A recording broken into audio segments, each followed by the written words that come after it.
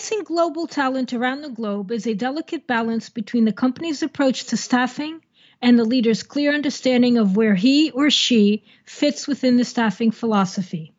People move companies forward, not machines. Generally, there are 3 methods for outsourcing employees for global assignments. At times, all 3 methods may be used by global organizations. The most commonly used depends on the company's international staffing philosophy and the company's top management leadership methodology based on their expansion needs. In addition, as the company grows and changes, the more they will need to go back to their staffing policies and approaches to tweak and adjust how they develop their leaders, especially when it comes to obtaining a diverse and inclusive gender-balanced workforce. In today's podcast, I will describe the 3 global staffing approaches that many global organizations use, which are parent country nationals, host country nationals, and third country nationals. I will also provide some advantages and disadvantages of using them and will conclude with why it is crucial for today's companies to look at all 3 when implementing a more diverse and inclusive workforce. The first one is parent country nationals. These are citizens of the country in which the organization is headquartered and are usually referred to as expatriates. For example, an American manager representing an American company in Chile would be considered an expatriate or parent country national. Organizations that rely on parent country nationals for overseas positions are following an ethnocentric staffing approach. This staffing strategy tends to be utilized when overseas ventures have little autonomy and when strategic decisions are made at headquarters. Companies use this approach in the early stages of globalization and when they are trying to establish a new business or install new products overseas where prior experience is critical. Employing this approach means the parent company will attempt to achieve control over foreign operations by utilizing expatriates and technical staff to transfer its reporting and operational systems. Although clear, this approach is not without problems.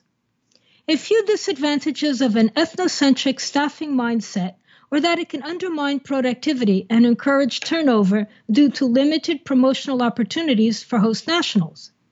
Additionally, parent country nationals can experience communication issues based on their own cultural expectations and perceptions. These attitudes will lead to problems about how to actually get things done in their local areas. Because of this, your leader working in this type of an environment must not only be diverse and inclusive in his or her working style, but they must also be equipped to handle a multitude of cultural differences and know how to effectively lead people who hold differing attitudes to everything they do. The second is host country nationals, who are employees of the local locations where the global company is already operating. These individuals bring a tremendous amount of knowledge regarding customer needs, business practices, language, and how best to manage host country employees.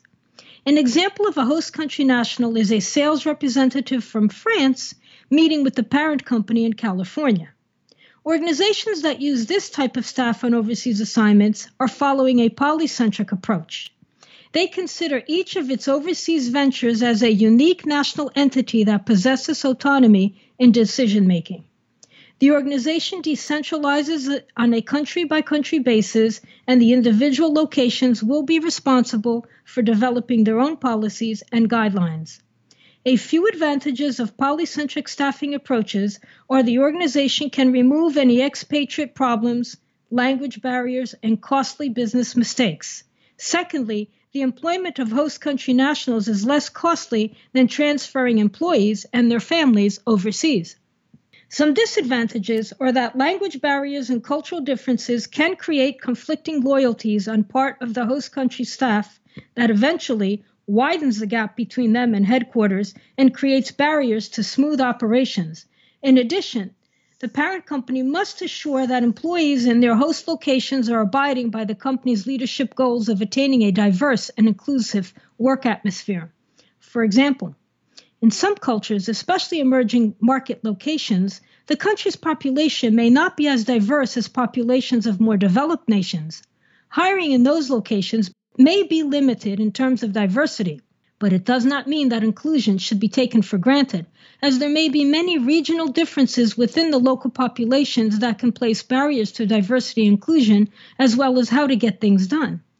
Because of that, organizations will need to work differently with leaders in those areas than with leaders of a parent company or leaders with a third country national. Lastly, third country nationals are employees from a country other than where the organization's headquarters or overseas operations are located. For example, an American employee who is working for a British organization in France is considered a third country national. Organizations that use this type of assignee are following a geocentric staffing approach. These companies attempt to send the right person to the right job anywhere in the world without concern for borders, national culture, or geographical distances. The advantages to this approach are that it allows the organization to develop a highly skilled set of global leaders. It also helps to ensure that the organization's global vision and strategy are accepted in the different locations around the world. Disadvantages include resistance from host country governments in terms of visa restrictions in an effort to preserve jobs for their own citizens.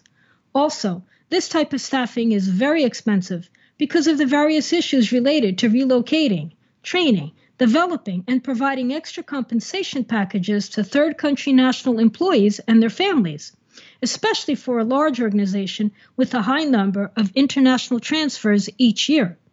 Developing inclusion for third country nationals requires an almost handheld approach. In this situation, you are working with highly skilled and extremely well-developed global leaders who already know a lot about culture but may not be aware of how they may hold biases to cultural diversity and inclusion. Work with these leaders will require an in-depth approach coupled with observation. Observing the leader and their surroundings and making adjustments and corrections in real time is better than sitting them down and talking to them about biases and diversity. I once worked with a leader who was having trouble with his female boss. It was only after careful observations on my part and gently pointing out a few things to him was he even ready to trust me enough to share his values on how he viewed women in the workforce. He told me he never gave it any thought. He was unaware how his values and ways of growing up had deeply affected his attitude towards women. This leader didn't need to be told how to work effectively with men.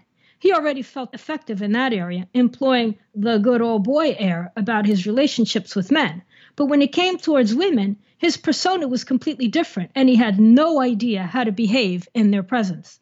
This leader needed to become aware of how his upbringing was affecting his ideas about gender roles and how his attitude towards others who he perceived as being vastly different than what he perceived as being the norm was impacting his success. Building awareness and allowing this leader to experience his awareness in real time while working on real work-related issues allowed him to experience what he called an eye-opening state of mind. He was amazed at how quickly he was able to make adjustments and keep them going. He was able to transform himself into a more diverse leader who also became inclusive of others during the process. As today's organizations evolve and develop their talent to be more diverse and inclusive, the more they seek to balance out gender inequalities, the more they will need to look at their global staffing approaches in each of their global locations.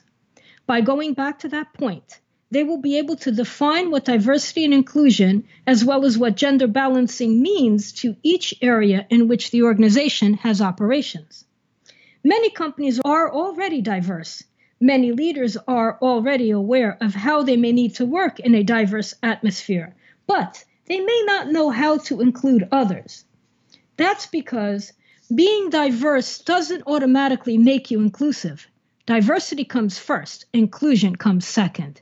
You can have a diverse workforce and not have inclusion, just as easily as you can have an inclusive working environment without having diversity. Having one doesn't necessarily guarantee the other.